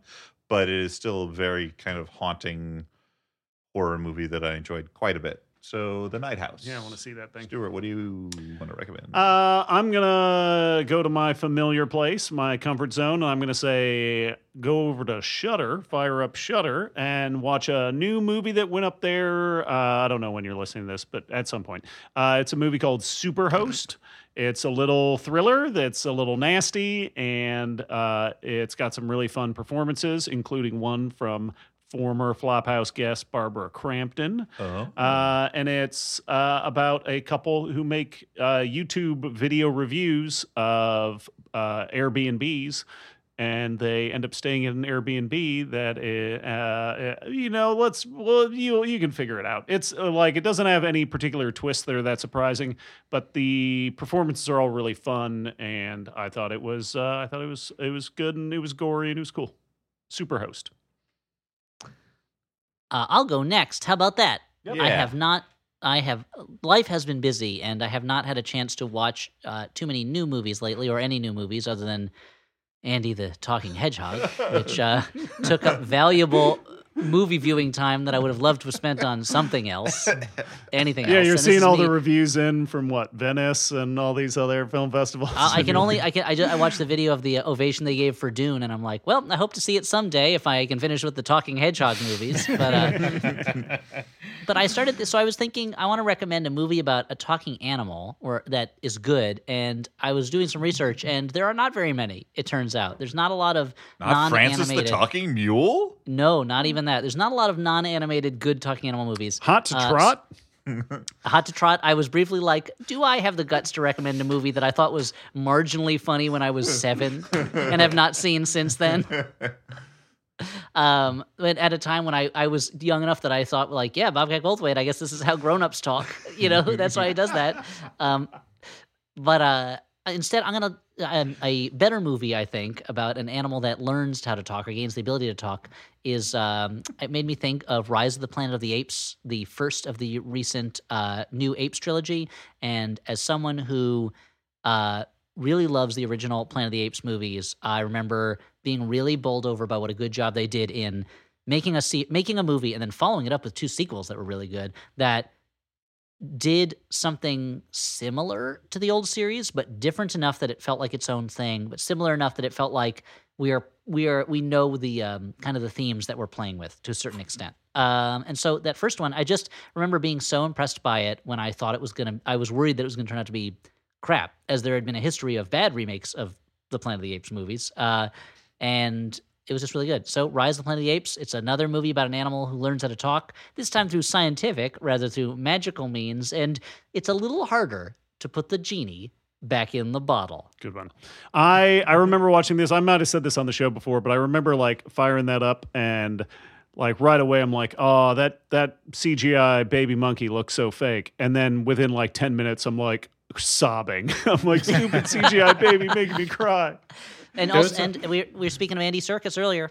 Prime Andy Serkis. But sorry, Jamelle, you want to say? Okay, and I would recommend those sequels too. Those sequels I think are really terrific. They're great. Yeah, the sequels are, if anything, better than the sequels to the original series too. Like they managed to keep, as much as I love Beneath and Escape, the sequels to the new ones are much higher quality all around than the original sequels. But sorry, you were going to say. No, I mean my recommendation is not talking animal or ape related. It's I recently watched for the first time The Last Seduction, 1994, erotic as part of thriller. Criterion Channel's modern noir and neo-noir collection. Yes, as part of Criterion Channel's neo-noir collection, which contains several movies which are not noirs. It was very frustrating to me. There's a bunch of stuff in there that's sort of like, I mean, these are good, but like I don't know if they belong here. You got 10 minutes in, and you're like, I can't watch this garbage. No one's wearing a hat or using a gun. There's no shadows. I think the Criterion Channel falls down sometimes when they're like, instead of being like, here's 5 great neo-noirs, they're like, here's 30 neo-noirs. Right, and you're right, like, well, right. some of these, you don't expect me to watch them. That's the thing. But sorry, talk about Last Seduction. Last Seduction's great. It's it's basically sort of double indemnity if the femme fatale is the lead and also she is a lunatic. And it's she's played by Linda Fiorentino, who scams her husband out of a bunch of money or steals a bunch of money and then is basically trying to get away with it and pulls in a kind of a yokel named Peter Berg who gets really into her. And so it's Linda Fiorentino like exploiting all the men around her for the sake of her trying to get this money.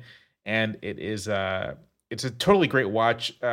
Fiorentino is terrific. She's like phenomenal in the role. Yeah. And it's a real shame that her career didn't take off the way I really think it should have after this and Men in Black. She had like I think within a couple years she had this and Men in Black, which are 2 great performances from her. Well, she got a reputation for being difficult, which is frequently coded for like we just don't like this woman because I think she's a terrific actor. I don't know what she's like on a set. I met her briefly socially, and she couldn't have been nicer. So I've always been a fan. What was that you met her on? Sarah, my ex-wife, is friends with her sister, and we hung out in a bar once, and she was very nice. That's really cool. Very cool. Yeah. I remember this was one of the first. This movie came out in '94, and I remember so well being like 12 and watching like E! Or whatever, and hearing about how all these critics were saying that it should have been nominated for Academy Awards, but because it had aired on television first, it was ineligible, and how that was. And it was like the same issue that now we're going to be dealing with what movies deserve to be nominated for Oscars if they're on streaming platforms. Like Last Seduction was a real pioneer with that in appearing on HBO before it was in theaters. Well, and John Dahl had that happen to him with Red Rock West as well. Like he made these 2 noirs that both got sort of dumped to premium cable. Red Rock West isn't in the neo-noir Criterion collection, right? I can't remember, but I don't it think would so. qualify. Oh, man, if it isn't, it would probably just because they don't have the rights to it, is my guess. It's not like they were like, I think it's hard to not I think noir it's enough. I think I remember reading that's hard to find. Yeah.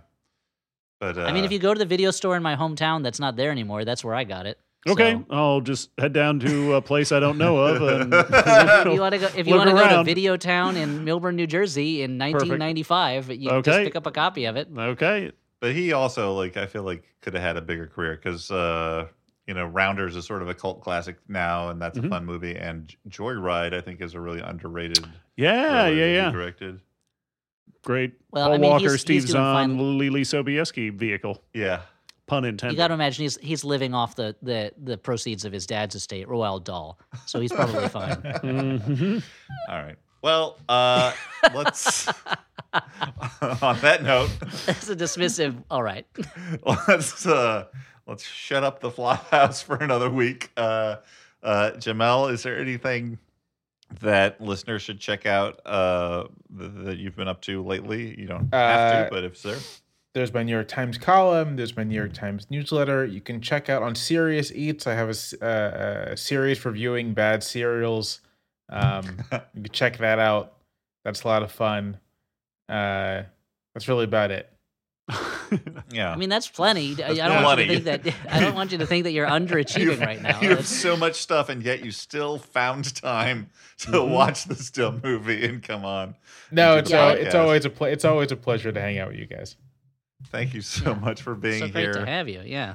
Thank you to Alex Smith, our producer, for making the show sound good. Thank you to Maximum Fun, our network. They lend us so much support. Please return the favor. Go there, listen to other podcasts. Become a member of the network.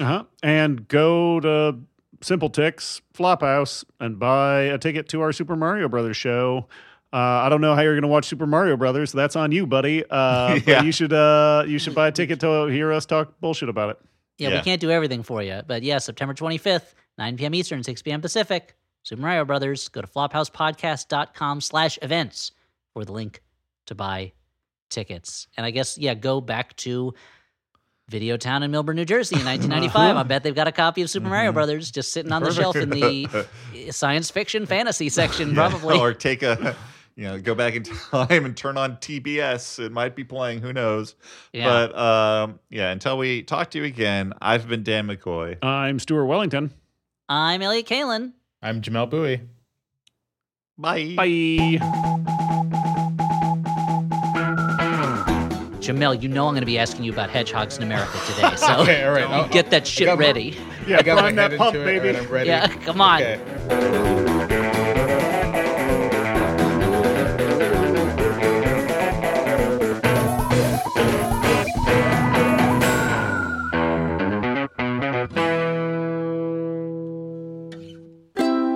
MaximumFun.org. Comedy and culture. Artist owned. Audience supported.